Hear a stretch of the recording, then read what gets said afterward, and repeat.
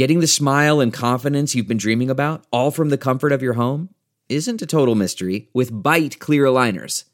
Just don't be surprised if all your friends start asking, "What's your secret?"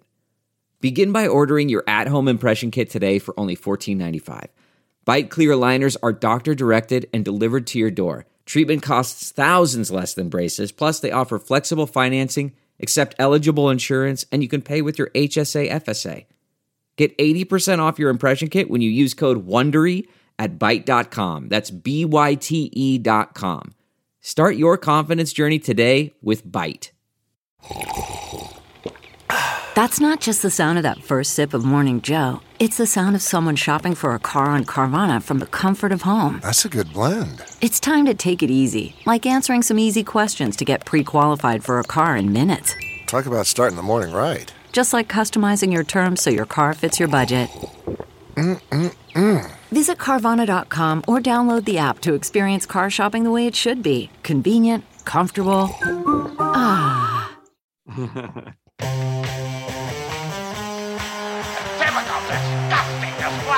Oh, tonight we got them. Goldie, the Sulk, and JC.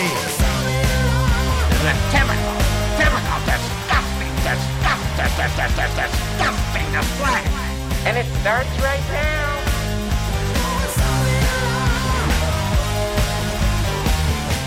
Oh, welcome back to another episode of A Typical Disgusting Display, a podcast for writers by writers who hate writing. Boy, today we are just spread out across the globe. I'm amazed that we were able to coordinate. Got to coordinate. We did it. We're coordinated. So I'm on Cape Cod. Yes. JC is in Los Angeles. Ooh, look at and that. Goldie, tell the folks where you are. I am in Kauai, the Nice. Hawaiian Islands. Oh, Kauai with a K. Leonard. Yeah, I was gonna say Kauai. And so Goldie, I tell the folks about your trip out there, because I heard a little bit on the news about some of it, but I feel like you can fill in the gaps. Well, I wasn't on the flight that was on the news. That was a Phoenix to Honolulu flight that was described on CNN as a, quote, mass casualty event. Yes. Where it hit turbulence and then just, landed and 20 people rushed to the hospital with various injuries. Whoa. Fortunately, not on that flight. I hope everyone on that flight is recovering. Yeah. Yes. I was on the flight maybe a half hour after that flight, I guess, when they had warned the other Hawaiian Air flights, get everyone in their seat. They're going to hit turbulence. But at the exact moment they figured that out, it must have been at that exact moment, I had decided to go to the bathroom. Oh, no. As we hit this turbulence that had sent other people to hospital, I guess, I'm just holding my dick and basically had and it starts right now event, which is, if you've ever seen that clip, is just a water jetpack gone wrong. That's essentially what happened to me. I had my own Poseidon adventure in the men's room. I just want to Poseidon. Yeah. So I don't understand how every time I go to the bathroom on an airplane, I seem to start the turbulence. Yes, I've noticed this. Absolutely. That me getting up and deciding I need to use the bathroom, it's like the butterfly effect of airline chaos. That I think I'm at a 95% rate of a smooth flight. I stand up, I'm in there, and then all of a sudden it's like insanely bumpy. I know. But that was the start of my vacation. Yeah, Of well, course. it's funny. It's like, and I've had that experience too. It sounds like not quite at the rate that you do, but I've definitely had that experience where the flight is totally calm. You go to take a piss, and that's when the shaking starts, to the point where you almost feel like as you step into the bathroom that there should be a captain's announcement like, ladies and gentlemen, John Goldblatt has stepped into the lavatory, so we're about to hit some bumps along the way. He's going to piss all over himself, so please fasten Or up. the pilot turns First to the joke of the co-pilot. day. First joke of the day. The pilot turns to the co-pilot and says, let's fuck him. It says, watch this. Watch what I do to this guy. Oh. And then just pulls the yoke and the whole thing. But I've had a good trip so far, but sort of continuing the oddness of the trip. And so yesterday I'm out paddleboarding on the little lovely bay here, and I get back in, and my wife meets me, and she says, "Just so you know, you're walking into a situation here." Oh. And so what had happened was my youngest kid had made friends with another 6-year-old. Then my wife had started talking to this 6-year-old's mom, mentioned my husband is out there. My husband Goldie's out there. And she says, "Goldie?" She says, "Goldie." And my wife says, "Yeah." And she says, "Is he a comedy writer?" Oh my God. My wife says, "Yeah." And so this woman is the sister of the woman I dated before my wife. And that family is having a giant family reunion. Oh my God. That's great. Wow. Weirdly. So the dad was I got there, goosebumps just thinking about it. It's really weird. I have goosebumps. So I'm having my own like mini kind of forgetting Sarah Marshall here, although it's not that because I'm happily married with my family. But Right. so the ex-girlfriend's here with her family. The sister's here, the dad's here, and we all like lit a menorah together because it's Hanukkah out here. There are no Jews on the island, but it was just sort of hilarious, like what I walked into, what I thought I was walking into versus what I walked into. Yeah. It was so funny when you first brought that up. I was like, oh my God, we have a fan who's right next door to Goldie. No, they didn't know about the podcast. No, of course not. What a small world. Hopefully you worked it into the prayer at the menorah that you have a podcast, because I think that's the right time to do that. I didn't plug the podcast to them. No. Oh God damn it, Goldie! You got to help spread the word, spread our word to But, the I mean, the fun part was I really liked her dad. The dad like loves me. Clearly, maybe to the point of uncomfortability for the rest of the family. It's like, oh my God, Goldie! And he was off and running. That's awesome. Great! What a situation. Yeah. Oh Jesus! Well, speaking of Hanukkah, because it is Hanukkah right now. Hanukkah will be over by the time people are listening to this, but we're in it here. And you mentioned, being the only Jews on the island. We are certainly one of the few Jews in this area of Cape Cod. And Levy, my daughter, is the only Jewish girl in her class of 15 or 18. I'm sure the other kids handle it with just the delicate hand that requires. Yeah, no, it's literally like 6 or 7 year olds. Like, so you're a fucking what? Yeah, no, it's more like the thinking they're taking the high road. Like, I met a Jew once, it's kind of like that kind of stuff. I have a Jewish friend. So Tal and I were invited into the class to give like a little talk about Hanukkah. And so, of course, sounds like a trap. Right. We were savagely beaten. We got him. So Tal, of course, is doing the lion's share of the talking as his par for our course. But then Tal was telling me beforehand, like, oh, and I brought a bunch of, dreidels, so we'll have the kids do that. But I kind of forgot. Dreidel. Well, originally you'd think that, but I forgot kind of what dreidel is essentially gambling, which I forgot. Yeah. It's like a game with a spinning top, but it's attached to gelt. So if you know what gelt is, it's the little chocolate coins and the gold wrappers. Yeah. And you divvy up this. So we had bags. That's not helping the perception of us. I know. I'm having money. I know. I'm having all these thoughts as it's unfolding in front of me. I'm like, Jesus Christ. So basically within 10 minutes, I'm running a casino of 7-year-olds. This is a Family Guy episode. And there are groups of 5, 3 groups of 5 playing dreidels with the gelt that they're anteing and collecting, and I'm going from pod to pod, like monitoring the spins, making sure people aren't making the wrong collections, making sure everybody's anteing up, and the pit boss. I was the pit boss of this casino that we had created, like, to teach you about Judaism. Here's gambling, and so. But also a very funny thing happened where you can tell, even at age 7, who's going to be the degenerate gambler growing up. No. And there were a couple of kids, like, what happens when you're doing it is, there are 5 or 6 coins for every netted bag, but inevitably there are a couple kids who just lose all their coins because they're just unlucky.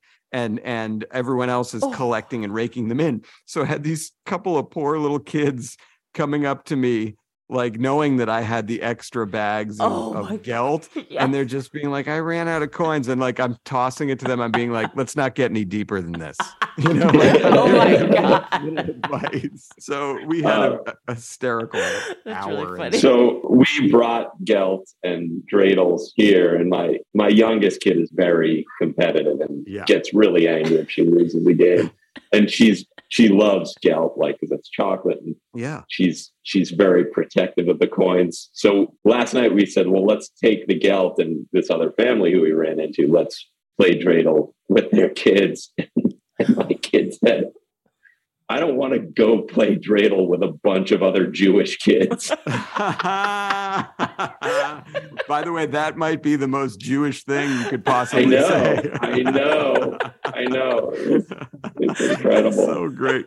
Well, and now while we're on the holiday spirit here, I just wanted to take a moment to highlight something. And JC, I don't know if you have this email that I sent in front of you. Yeah, you mean just the flyer? Yes. Yeah. Yes. So we work, Goldie, all 3 of us work for Fox because Family Guy is on Fox. Mm-hmm. And there's a gentleman who's very high up at Fox. It might be the president of Fox Entertainment. He's a really nice guy, and we've known him for a while, and he just absolutely skyrocketed up through the companies, this guy named Michael Thorne. And he's not a Nepo baby, which is a term I just learned and wanted to use. Oh, he's not. He definitely isn't. Yes. Yeah. So he's basically. This is the 1 week you can use that term. So I wanted to throw it in there. Nepo baby. So he's in charge of a lot over there at Fox. But yes. So something that happened is we get an email from him, and it's season's greetings from Michael Thorne. Happy holidays. Sorry, from Michael Thorne and all your friends at Fox. And I'm thinking, like, who are my friends at Fox? I know. Well, are there any details there? I mean, Michael Thorne, yes. Yes. Friendship. Who are my other friends? It's a short list. Okay. So we get this thing, and it looks like somebody's held an iPhone over like a card and taken a picture with either too much flash or not enough flash. Like, it's one of those photos that just, there it is. JC's showing it to us now. So you can remember yourself. It's from Michael Thorne and all your friends at Fox, and it's signed by him. And it's just not a very good picture. It's just not exciting of a card. Low res. Snowflakes, is that what those are supposed to be? But then it's the sun is there, and then there's diamonds. Oh, I think it may be a picture of a Christmas ornament. I don't know. It's hard to tell what it is. It looks like a very... Anyway, from a design perspective, it's a disaster. Yes. Yeah. And so I'm thinking when I get it, okay, this is one of those fancy cards that you click on, and I'm going to click on it, and then there's going to be like Homer Simpson and a Santa hat saying like, ho, ho, ho, happy holidays, or, oh yeah, do. Right. That would have been great. I would have been totally satisfied. Or Stewie, riding Brian as a reindeer. Nope. It's not clickable. It's nothing. And so then I'm like, okay, well, there's all this text below it. Maybe that's them like blowing us and saying what a great team we are and how wonderful everyone is. JC, can you just start to read a little bit of the text below to see what kind of praise they're heaping on us? Okay, it says, this message and its attachments may contain legally privileged or confidential information. It is intended solely for the named addressee or addressees. If you are not an addressee indicated in this message or responsible for delivery of the message to an addressee, you may not copy or deliver this message or its attachments to anyone, even though I got it. We're breaking the law right now by doing that. But the hilarious... I had nothing to do. I had nothing to do with it. You sat there and you did nothing. Exactly. I've been ambushed. Right. Nope. But here's the thing. It's like, so not only was it not praise, it's a giant legal disclaimer about don't you dare share this card with anyone. It's like, dude, don't worry. I won't. I would never. You just did. I know. Well, we just did, but in a humorous way. So we would like to say, if somehow Michael Thorne is out there listening, A, we love you, but B, you got to be a little more hands-on about this card next year. Give us something. Give us a pop-up Homer. Give us Bob's Burger. Give us Stewie, something to make us feel like, okay, this was something, because is this something? No. This is nothing. Anyway, okay. So we got through our little housekeeping up top. Well, what did you do for your holiday card? I didn't get one. No, we didn't put one together. Okay. So, I mean, the criticism now feels a little that's not.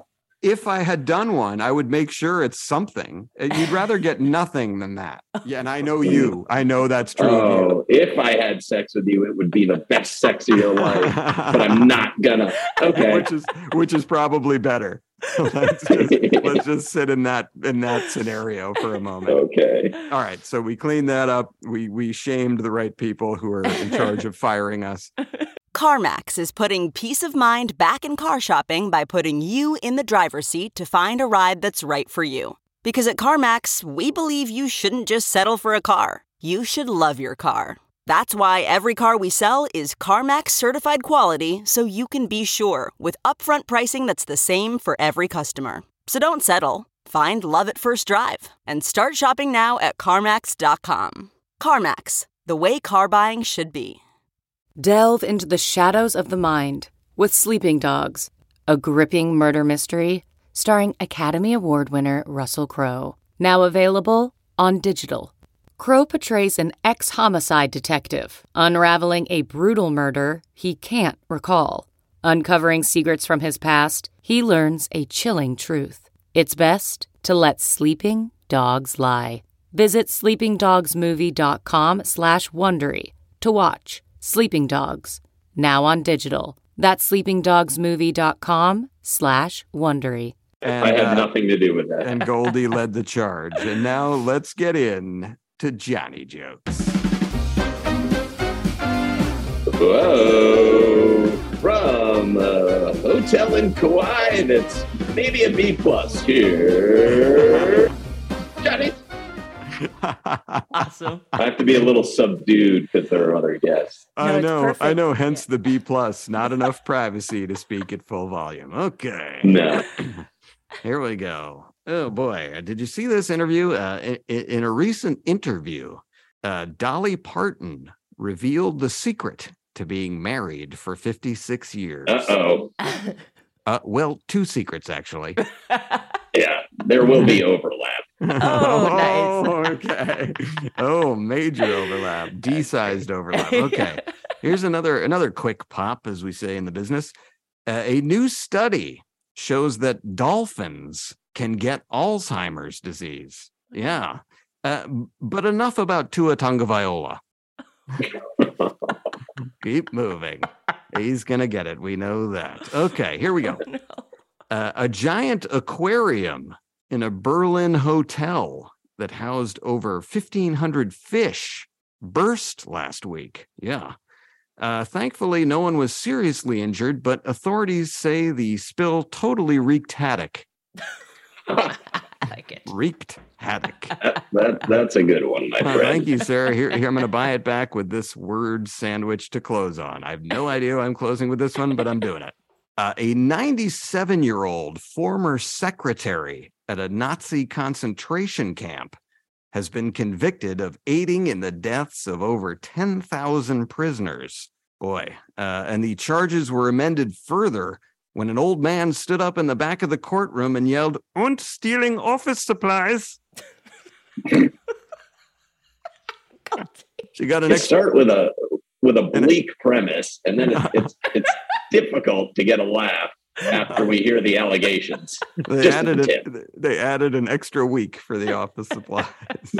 All right, Johnny Dose, please. All right, here we go. Keep in mind, I've been in Hawaii this week. You've been pissing on yourself in an airplane. We know. Very, very hard to care. Okay, here we go. According to a new study, spending time with your kids makes you less likely to get COVID. Yeah.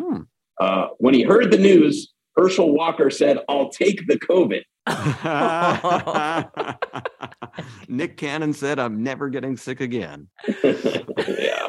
There are many ways to go with that. joke. This week, Donald Trump introduced a line of NFTs, allowing anyone to buy a picture of the ex-president for $99. Yeah. So in 4 years, we've gone from I'm going to build a wall and Mexico is going to pay for it to I'm going to take a selfie and you're going to pay for it. Nice. Okay. So it's a little preachy, that one. But that's all right. We like that kind of preaching. Okay, here we go. An instructor at the elite Juilliard School of Acting was put on leave after allegations he'd help students get ahead if they had sex with him. Yeah.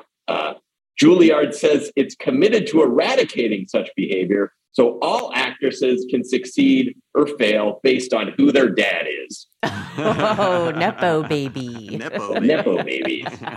And finally, you've heard the premise before.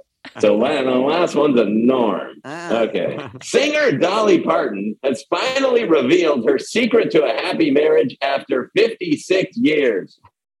Giant gazongas.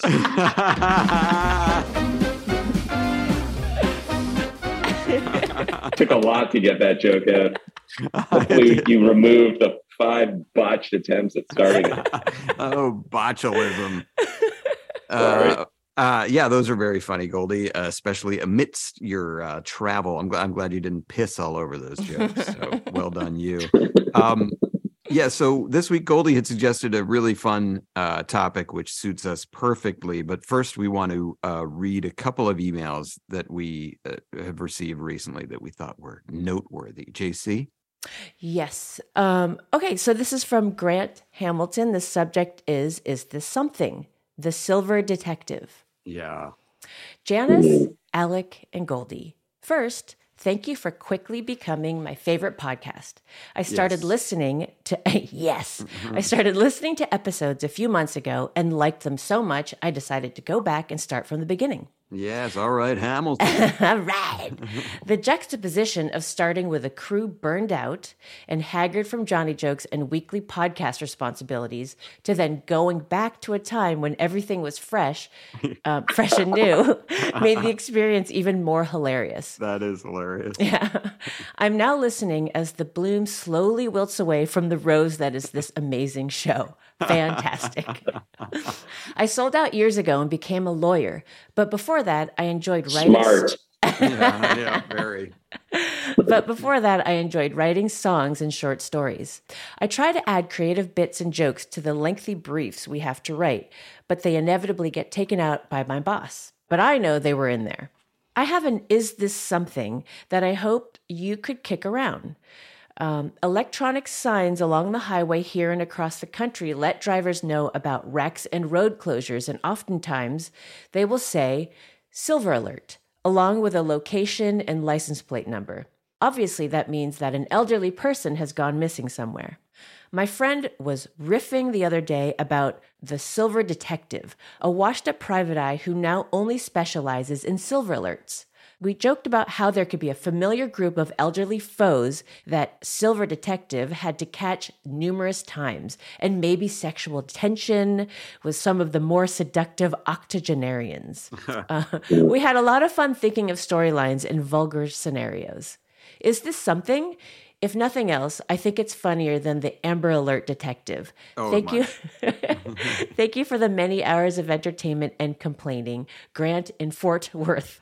Well, first of all, Grant, thank you. That's a great email. And also, Grant has learned one of the lessons that I've learned over the years, where he sent in a great idea and casually dropped somewhere in the middle. A friend was riffing on this. That's what I do with Goldie.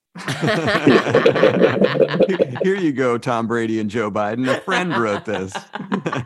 But I think that's a really good idea. And you're 100% right that Amber Alert would be a terrible idea. Like that would be just a real drag every week. But Silver Alert, it's like this person has already lived a full life. Right. So, obviously you don't want them to end up dead, but maybe if the tone of it was a little lighter, which it sounds like he's going for, that could be a really funny thing. And it could be based on a detective who is getting up in years himself and has been kind of washed out of the force because of ageism or whatever, but he still feels like he has something to offer. Yeah. So he could be the one, maybe in his late 60s or somebody who's tracking down these 80 somethings. It would be a perfect, like in the heyday of CBS, this would be a perfect CBS show. Nice. Yeah. Like maybe I love it. Goldie, what do you think of this?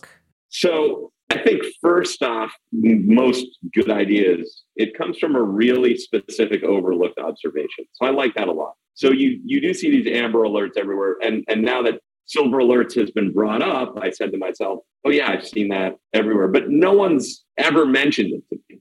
Yes. Yeah. So right away I'm interested because there's a brainworm there that's nice that you go, oh, I have seen that. Yeah. I like your idea that you've added to it of this is someone who maybe got shunted off the police force a little early for them. And I would add to that, if I were thinking of a way to do this as a show, I'd say, it's this character that we saw growing up in the 80s a lot, but grown old, like your Dennis Franz, your Tom Selleck, your whoever, but it's now instead of being the center of it, it's like it begins on their retirement party. And that you see that police work, investigative work is now done a different way with computers, phones, the internet, and they know nothing about that.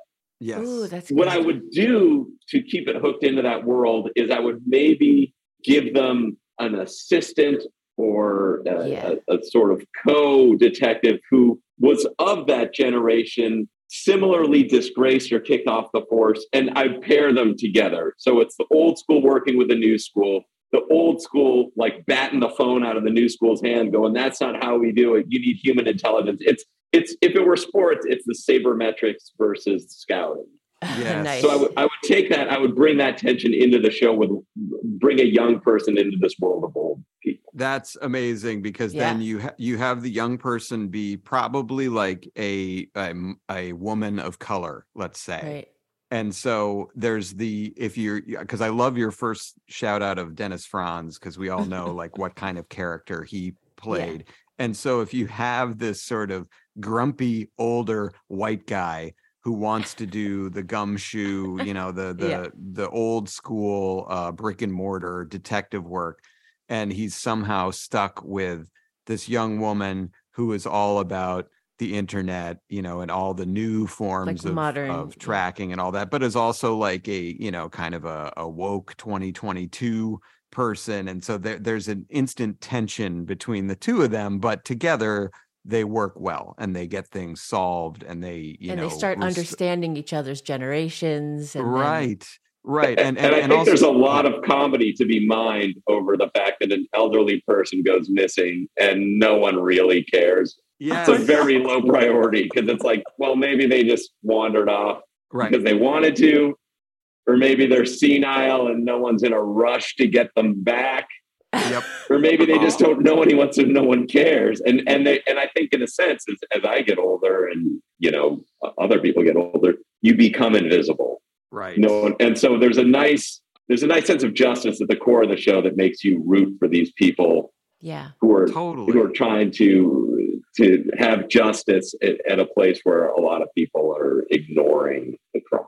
Yes, and then you have the dynamic of like the younger family members, like maybe the kids of this person who's missing, who are maybe in their 40s or 50s, and once this person is missing, presumed dead, that's when the insurance kicks in, the inheritance kicks in. So it's like there's always money that people want, and what it taps into now is I think this generational resentment that younger people have of older people, where it's I'll never own a house.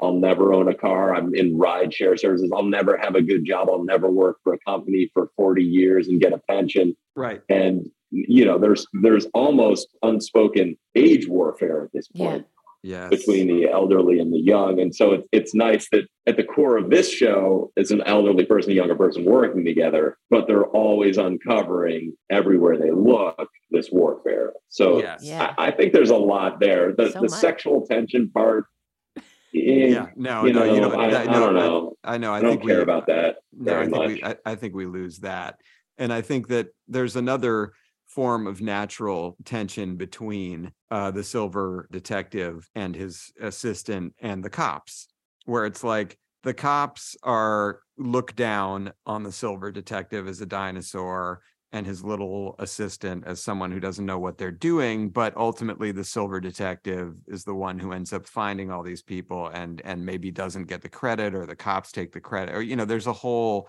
there's a lot of tension flowing like in every direction there. And you're probably wondering, does he do stuff exactly by the book? Oh, right. And my answer would be, I don't think so, my friend. I don't think so. Well, yeah, that's so funny. There's a moment in, I know you haven't watched it yet, Goldie, but in Top Gun Maverick, which I still think is the best picture of this year. Okay, just so you know, I haven't watched it, but a guy on the plane diagonally and up from me was watching it, so I've kind of seen it. Yeah, you've seen parts of it. There's a moment in there where, so Tom Cruise returns to Top Gun Academy, and this time he's the teacher. He's not, the student. And he gets up in front of everyone. He holds up a large manual. He's like, "This is the manual for your F-16 or F-18, blah, blah, blah, blah. And like, you have to know it backwards and forwards." And then he drops it in the trash. It was like such a cliche. And he's like, but he's like, "I'm sure you know all of it, so your enemy knows all of it." It's like, just one of my favorite moments in TV is David Brent going into that seminar for management. Get out. Get out. Get out. Get out.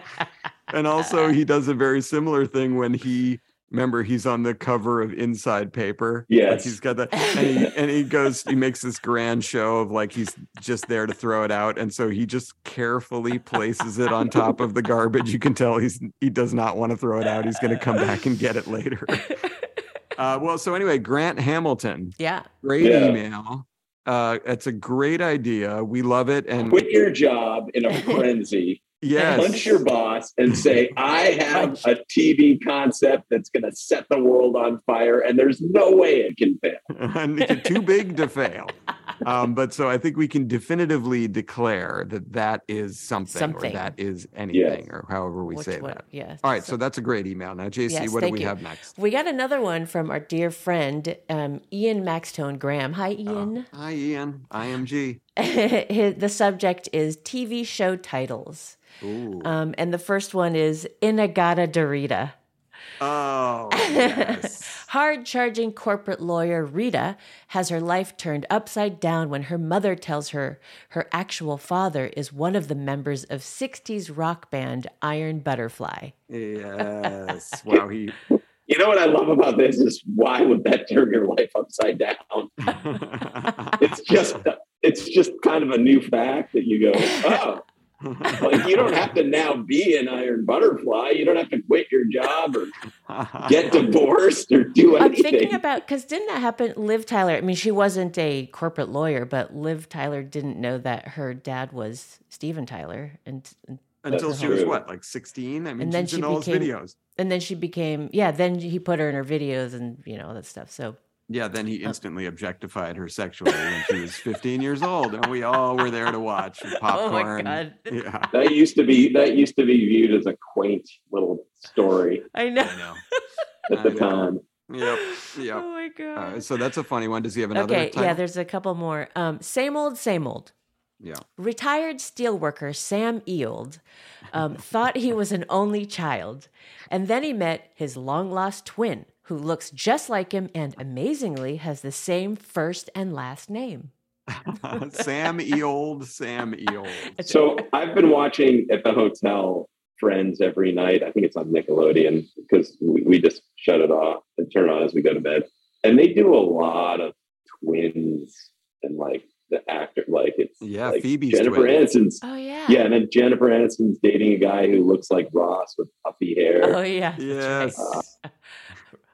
I don't know. I at some point I don't want to like keep returning to the corpse of Friends to like take off another rib, but I'm amazed at how unlikable the Jennifer Aniston character is. I agree. Yeah.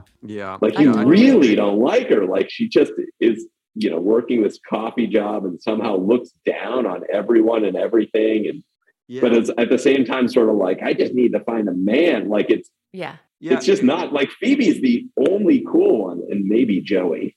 Yeah, Joey. Well, it's like it's a sitcom for children. Is basically what it is. It's like it's light. It's so nothing childish. Heavy, I like it. That's why I like it, because it's light and you don't have to worry about being stressed about anything. It's so light. It's so light. It's floating. But yes, I agree with you on that. And does he have another title there, JC? Nope. That's it. Okay, thank you, Ian. And just on the rule of twos. The rule of twos.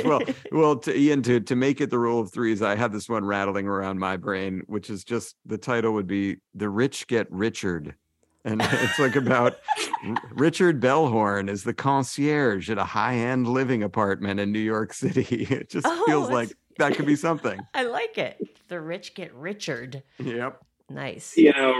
Does Richard give them a heavy dose of ethnic Polish working class wisdom at almost every turn? Probably. Yes. Most likely. We could add that. All right. So now our they need each other. They need each other. Yes. Now I'm in pitch mode where you almost like you have to say this stuff, and they know you have to say this stuff, and we all know it's total crap, but you say it anyway. And at the end of the day, Richard is family. Yeah, right. That works. That would get it sold in the room. All right. And we have one final email, which is a special one. This is a special one. This is from Christy Wilson. And the subject is crying. Grateful for Goldie. Oh, no. I know. Goldie, Alec, and JC. Goldie's top 5 speech, probably from your 50th. Yes, I'm guessing. Yes. Goldie's top 5 speech brought me to tears. Dish gloves on, scrubbing pots, and staring out the window crying. Aww. He is wonderful, and I'm so grateful he has decided to share himself with us. It is nice to be us. I've written this to you before, but I'll double down. I am so lucky to have stumbled upon what is the funniest, most honest podcast with real, humble, kind, and generous people. Been with you since the start and never gonna give you up, Christy. Never gonna give you up. Oh, Goldie, that's so nice. I love watching Goldie's face when he's receiving praise. The uncomfortableness of sitting in praise. Just squirming, nice squirming in kawaii. Kawaii me. Yeah.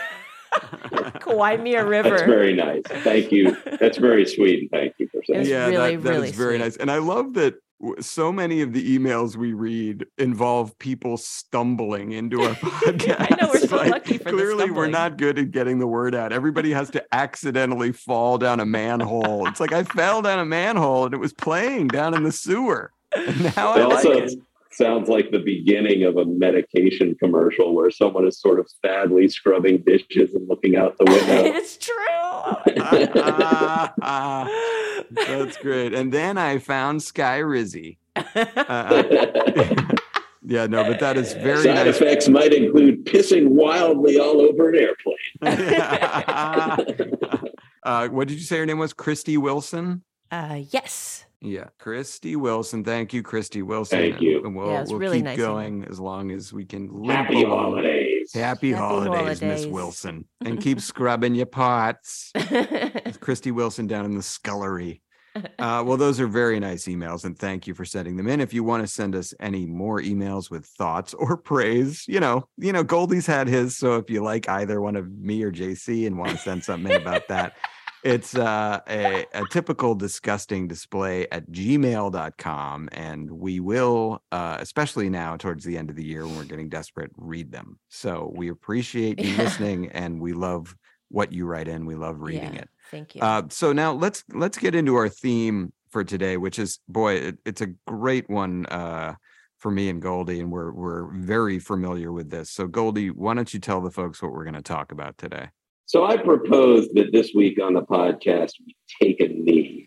Yes. And this is a phrase I've been using probably for the last 15 years, taking a knee. Now, before the show, JC asked, is this in reference to Colin Kaepernick and part of a larger social justice movement? And the honest but unlikable answer is no, it is not. No. Taking a knee is a totally different reference for me. And it refers back to, in a football game, when a team has an insurmountable lead and they have the ball and there's not much time left and they don't want to get hurt, rather than run a play, they do what's called taking a knee. They hike the ball and the quarterback gets down on one knee and everyone makes a dumb show of pushing each other.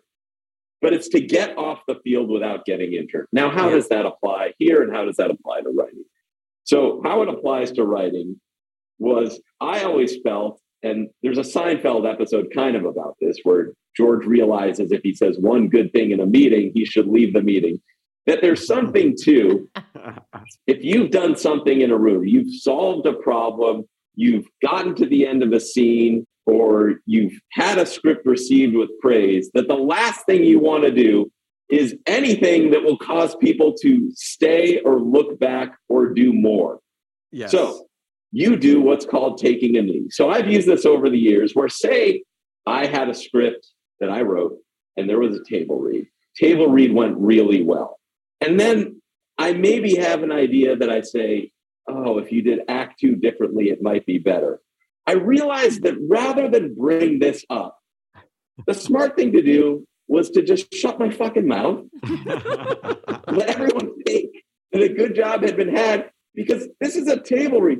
We'll get back to the script later. If there's an animatic or, there's a rehearsal, then any problem will become apparent later, and I have a solution pocketed. But in the moment, if you bring up a solution to something no one thinks is a problem, all that's going to happen is people will revisit. Now, maybe the table read wasn't that good. Right. Now, maybe not just the portion you think needs to be reexamined, but there's a lattice work of things that need to be examined. And then all of a sudden, the other writers are looking at you with resentment because they were almost home. And even the showrunner, who wants to get out of there probably and back to their family, now has a problem. Yes. So this applies not just in the writer's room, but life. When you have a pilot in this season with executives, as I do, you turn in a draft and people think this is a good draft, rather than say anything to inform them that, oh, I had a thought we were going to change this. Hold on to that till after the new year. Take a knee, my friend. Yeah. Take a knee. They don't want to be on the phone with you and have a problem any more than you want to be on the phone with them having a problem. So how does it apply to the podcast? Well, last week we did a great podcast with Weird Al. Yes. Actual bona fide blue check Wagyu meat celebrity. Yes, for real. Totally. Next week, we have a lead. We have our hooks into another scheduled. Surprise. Yeah. Incredible. You can say it. Can't believe they're stooping to do this celebrity. So in between, do we want to go out and have some topic that may be controversial, that may cause either one of these celebrities, while we're on the radar, to go, oh, I shouldn't have done that, or oh, I don't want to do that? No. We want to lay as low as possible. And the way to do that is taking a knee. Now, I've spoken at length a little bit. Does taking a knee mean anything different to you? Well, I'd be interested to hear what JC thinks about it, but no, you've hit the nail on the head. And another way of saying that, especially as it pertains to scripts and table reads and things like that, is pulling threads. It's like, don't pull a thread, because once you start to pull a thread, the whole sweater of the script can come unraveled in no time. And also, you've mentioned sort of the positive side of taking a knee. Like when things are good and you don't want to fuck that up, you take a knee. And that's great advice. There's another version of taking a knee that happens often, which is, and I saw this in a room just the other day, where you've been given an assignment to potentially come up with some kind of story or something like that. And the day's just, for whatever reason, it's not going great. The combination of people in the room, the way people are feeling that day, it's not really working. And the lack of guidance from the head of the show. I mean, yeah, it could be whatever invented reasons we want to come up with. But there's definitely a thing where at Family Guy, we're lucky enough we have a lot of funny writers who have been doing the show for years and years. And so most days we accomplish what we set out to accomplish. And we're lucky enough to have a good schedule where we're not there until midnight. We're not there for dinner. We have kind of a set out time that we all know. And there's a time in the afternoon when you can feel that our set out time coming. Maybe you're an hour away from it. And maybe when you're an hour away from it, you start to realize we're not going to get this thing done today.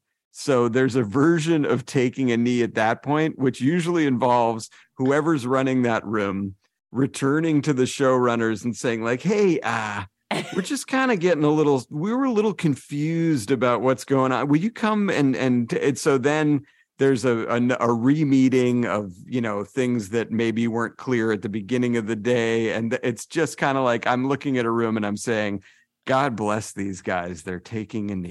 And like, yeah. I respect that, because I've been in many rooms that have taken knees. I've been leading rooms where I've told people take a knee. Like we're not going to get this. So there's a positive side of taking a knee when things are great and you don't want to fuck it up.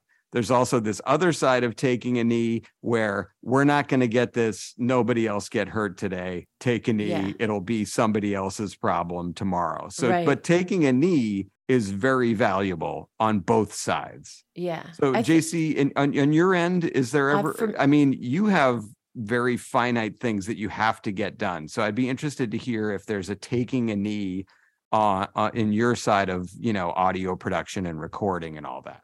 Well, what's she has a real job. She does. She has to do things. Well, I think that first, when you were saying I'd like to hear what my take on it is, I sort of apply it to everyday life. Taking a knee for me is something. It's like another term for what I have to do in almost every situation because I overthink things, I overanalyze, and yes. I don't, what are they going to do? How are they going to react to every scenario? So taking a knee for me would be like, just step back, write a very concise, let's say email, send it, take a knee. Don't think about that. Think about the next thing. And then it's something I've been working on for many years. In terms of my job in audio, it's very applicable in this moment in time because I'm being pulled by 3 different shows right now, and I have an inability to say no. Oh, plus our podcast, right? Right. Plus my home life, plus an album that I want to be working on with Stu. So there's all these things that I want to do, but can't say no. Yeah. So the taking a knee is where I can say no. Why? There's where taking a knee is for me. It's like I don't have to say yes. Yeah. Nobody dies.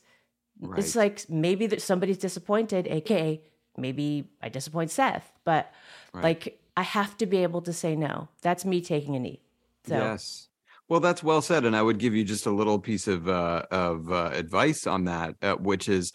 You said you overthink things, which I have noticed this to be true about you. Yes. Yeah. And you said you'll send out an email, take a knee, and think about the next thing. I would say that last part of it, thinking about the next thing, takes away the taking of the knee. Because when you take a knee, you should be thinking about nothing. You await further instructions from your overlords. Yes. Right. But oh, that's so weird. That's mind-boggling to me. I don't even know what you mean by that. How can you not think of something? Well, you can think what does that mean? You could think about, Buffy the Vampire Slayer, or I still haven't watched it. You can or think cheese. About, cheese. It's true. Okay, right. Think of things that I enjoy instead of things that I need to get done. But Goldie, you used to physically do this, right? Which I thought was hilarious. Like you used to physically do the gesture of taking a knee in a room. Really? That's amazing. Okay, picture this. It's Friday afternoon when a thought hits you. I can spend another weekend doing the same old whatever, or I can hop into my all-new Hyundai Santa Fe and hit the road. With available H-Track all-wheel drive and 3-row seating, my whole family can head deep into the wild. Conquer the weekend in the all-new Hyundai Santa Fe. Visit HyundaiUSA.com or call 562-314-4603 for more details. Hyundai, there's joy in every journey. Okay, picture this. It's Friday afternoon when a thought hits you. I can spend another weekend doing the same old whatever, or I can hop into my all-new Hyundai Santa Fe and hit the road. With available H-Track all-wheel drive and 3-row seating, my whole family can head deep into the wild. Conquer the weekend in the all-new Hyundai Santa Fe. Visit HyundaiUSA.com or call 562-314-4603 for more details. Hyundai, there's joy in every journey. Yeah, well, so just loosely off the top of my head, here are some situations where you should take a knee. And I actually remember that the first time I witnessed this in action was not in show business. It was back when I worked at MSNBC Desktop Video when I was 23 years old. And it was a sales job that we would go into Wall Street investment banks and try to sell them for $1,000 a month a direct T1 internet connection so they could get CNBC on their computers at work. Right. So I would be paired with a veteran salesman. And if we made a sale, they said, great, we'll do it. He would instantly just go, great, we'll talk to you next week. And then he would turn to me and under his breath go, shut up, shut up, shut up, shut up, shut up, shut up, shut up. And the whole way to the elevator, he was a real character. His name was Basil Light, and he was a very generous guy and really interesting guy. But he would just the whole way to the elevator go, shut up, shut up, shut up, shut up, shut up, shut up. And in the elevator, he'd keep going, shut up, shut up, shut up, shut up, until we got outside to go, shut up, shut up, shut up. Wow. And it was such a great lesson. So like, it taught me, if you're in a pitch meeting and they say, we want to do it, you fucking gather your materials and get the fuck out of there. Yes. Like, you take a knee right away. You don't start, because I have seen a sale get lost. And I've personally lost a sale when the executive with me did not take a knee. Yes. After the words, we're going to do it, this executive, genius that he was, said, oh, great. There's already a script and you can read it. And then the person who had bought it said, what? It's not a pitch? And they said, no, there's a script. And I was sitting there agog, and then they didn't buy it because they didn't want a script. They wanted to buy a pitch. So first situation where you should take a knee, you've heard the words, we'll do it. Yes. That's great advice. Can't wait to start.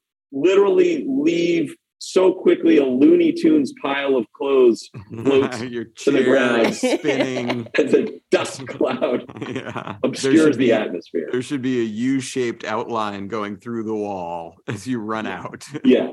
Same thing if you're pitching a story to your executive producers that you're going to go off and write and you get a sale, don't start adding details and telling them how great it is, because what you'll end up doing is giving them some detail that they hitch on and go, wait, oh, I was kind of picturing Y, and this is X. Yep. Take a knee. If you ever hear, I want to do this, from your manager, from your agent, from an executive, from your boss, shut up. Yes. This happened just the other day. There was a room, and I'll call him out because I know he listens to this podcast, and he's a fantastic, our MVP at Family Guy, Steve Callahan, who nobody is better than he is at taking a one sentence idea and turning it into a Family Guy episode. So we were talking about trying to do a White Lotus. Spoiler alert. So Family Guy fans, that's now in the pipeline. And Steve had a room to do this, and he did a great job. Like, at the end of the day, we met with him in his room, and he pitched us the idea that they had come up with, and Rich and I loved it, and we were just like, oh God, this is so great. And he had changed like one little thing about what we had told him to do at the beginning of the day, or that we had thought. And after we had said, sold, we love it, he circled back and was like, can I tell you why we changed this one thing? And then he just went through this long-winded reason of why they had changed it. And I had to say to him, it ultimately did not affect the sale. We still liked it. But right when he was done, I was like, well, congrats, Steve. You just sold me a house twice. It's like there was no reason. He should have just taken a knee. But we all know Steve as the Boy Scout / Eagle Scout that he is. And so he loves to explain his work and his method. So I can't really. Well, there's something in the writer's personality also. You want to be indefatigable. You want to always have another idea. You want to be someone people can turn to, and it seems like there's no direction. But you also have to turn that off. Yes. At a certain point. Wow. Yeah. Because he can.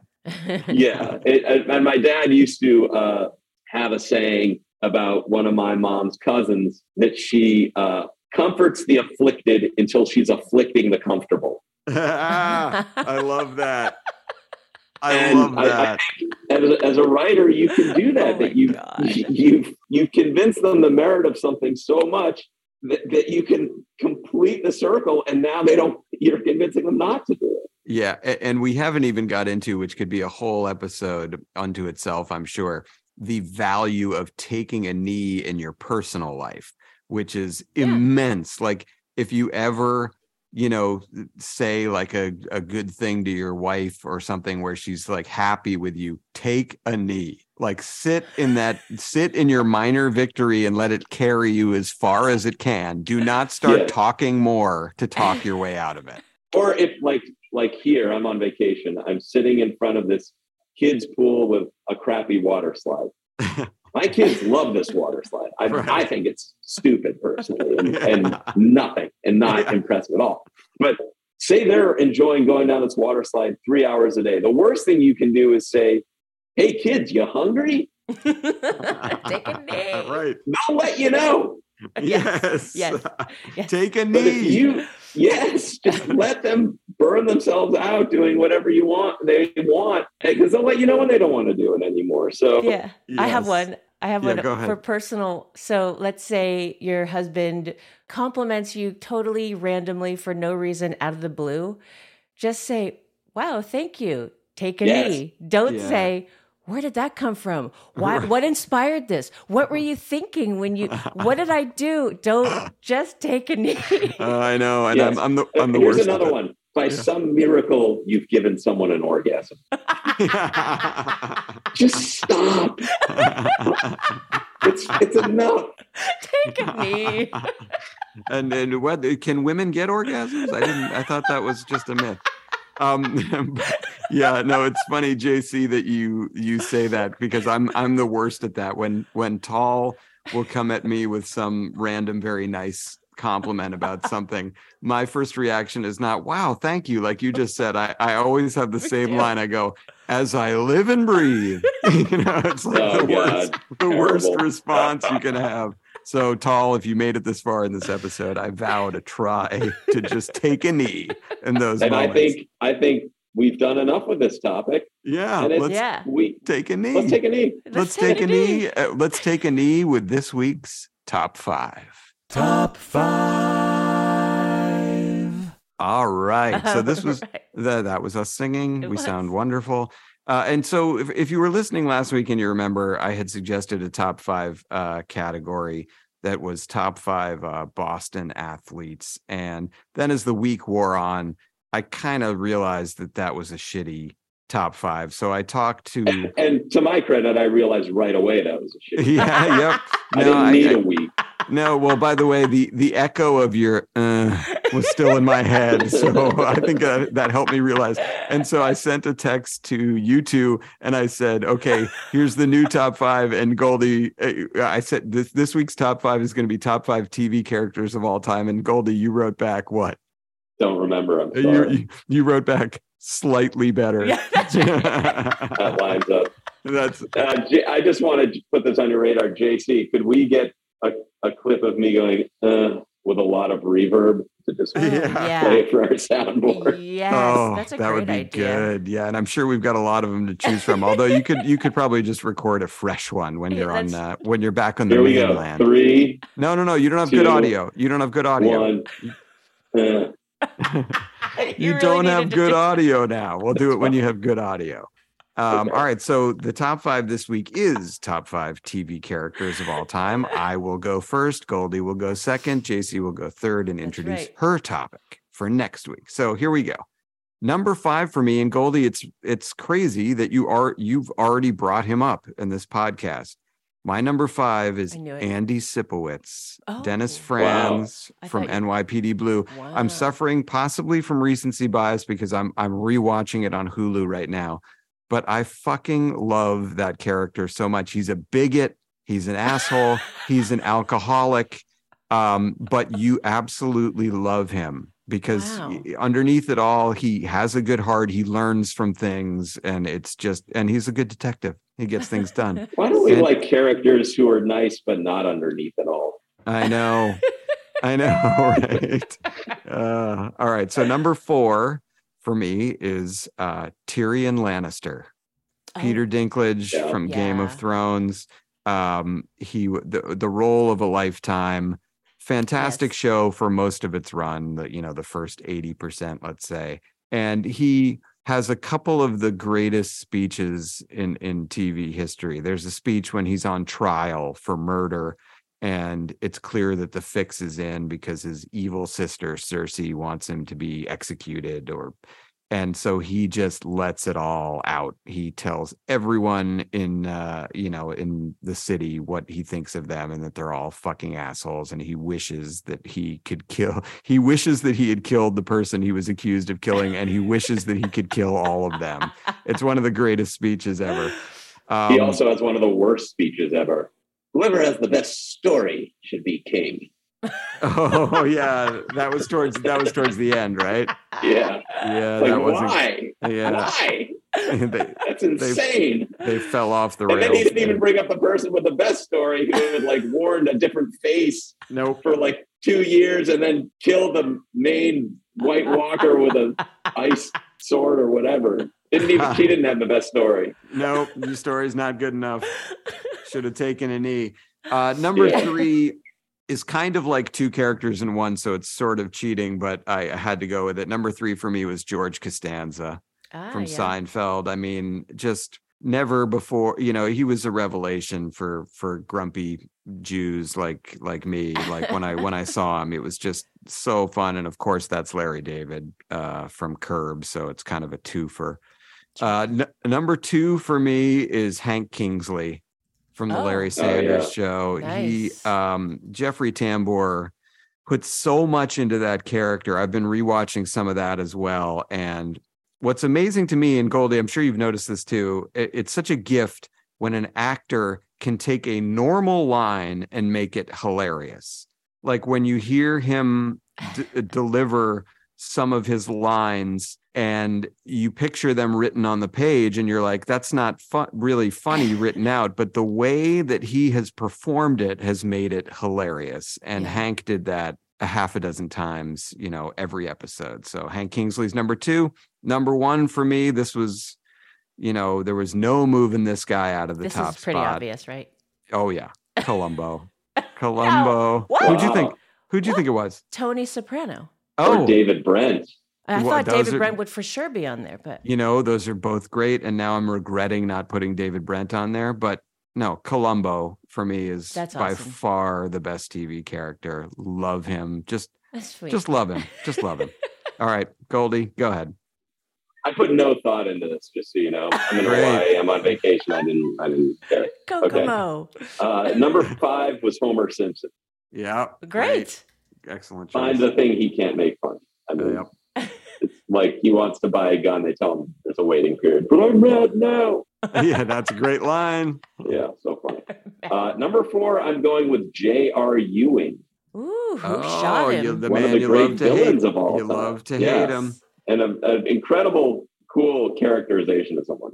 I, by the way, Dallas might have been the first TV show I ever loved. I was 7 years old. Oh, before Love Boat? Both those, yeah. Number 3, Carmela Soprano. Yes. Awesome. God bless you. Yes, you're totally right. What a great character. Number 2, I'm going with Larry David. And then number one, I'm going with George Costanza. I gave them each a spot because I just love them both so much. Nice. That's great. That's Okay, great. nice. Overlap. Okay, so I've got my top 5. My number 5 is Agent Scully from the X-Files. Yeah. Hello. Yeah, I wanted to put her on. I wanted to, figured. but I couldn't quite do it. But I love Right. her. Love Yes. My number 4 is Michael Scott from The American Office. her. Yeah. Yes, So love him. great. You probably won't know this character, but fans of the show will. Walter Bishop from Fringe. Walter / Olivia Bishop, but I really love Walter Bishop. All right, there you go. Take your word for it. Another Walter White, Breaking Bad. Yeah. And my number 1, I'm kind of surprised neither one of you had him, but Tony Soprano. Yeah, God, but, he's so great. Wait, and you hadn't watched The Sopranos? Right, till the I was going to podcast. say could be recency bias for me because it's No, pretty no. recent. That's an oversight, certainly on Yeah. my part. I Yeah. should have had both he and Carmela are Yeah, I love the fantastic. Carmela call. So That's really good. that's great. And in a way, Carmela has the tougher part to play. So Totally. but they're both so awesome. Yeah. Great lists. Okay. JC, what do we have for next week? Okay, so next week, if you don't like this one, I have others, but top 5 ways to show someone your appreciation. Oh, it's Too complex. bad we don't have that reverby. Ready I have to another go? one. I have others if you want. If you don't No, like we can do that. We can do Yeah, no, let's try it. That seems like a challenge. it. Yeah, That's it's a think fun. cap. like it. It's a think cap. All right, those are fun lists. Look forward to next week. And now let's end the show like we do every week on a high note.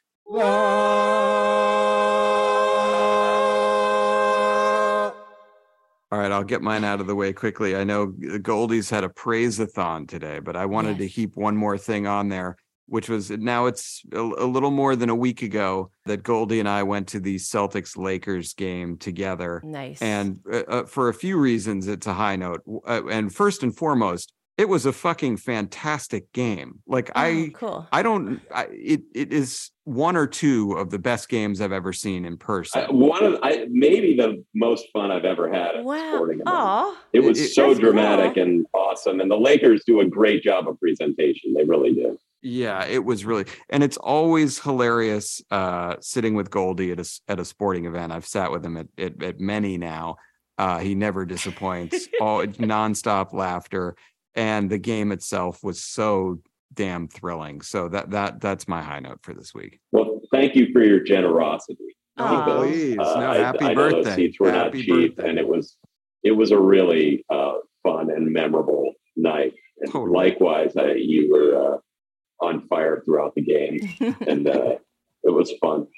That being said, my high note is just if you're lucky enough in life to ever get your ass to Hawaii, that through whatever machinations the United States obtained these jewels and holds on to them and claims them as America, it is really just a remarkable place, from the environment to the people, Gorgeous. just the beauty everywhere. So Love it. I'm loving my time here, Yay. Awesome. and can't wait to see who else I run into in this bizarre I know. This Is Your Life episode.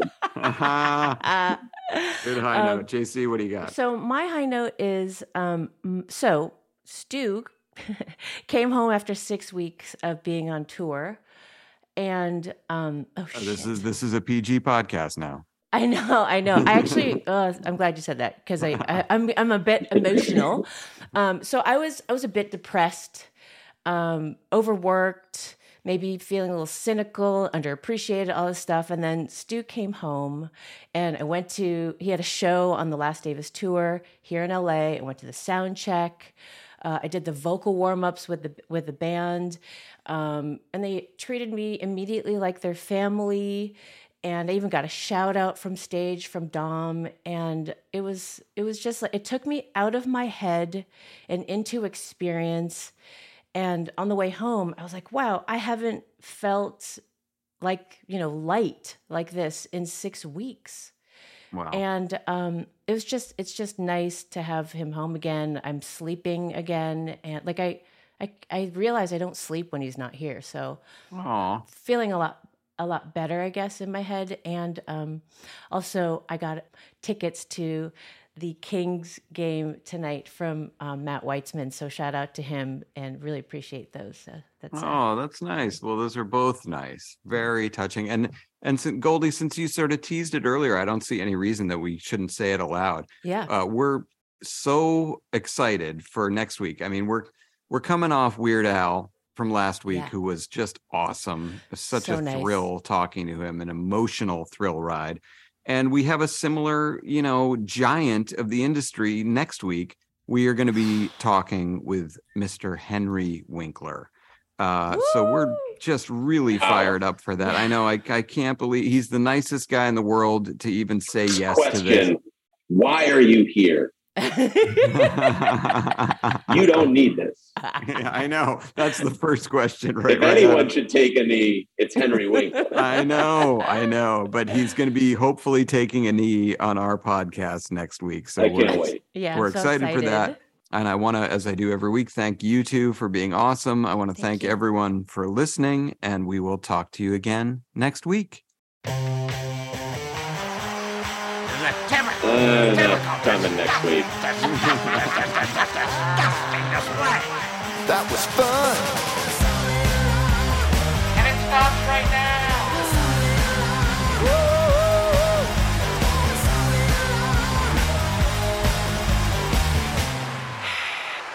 As I live and breathe.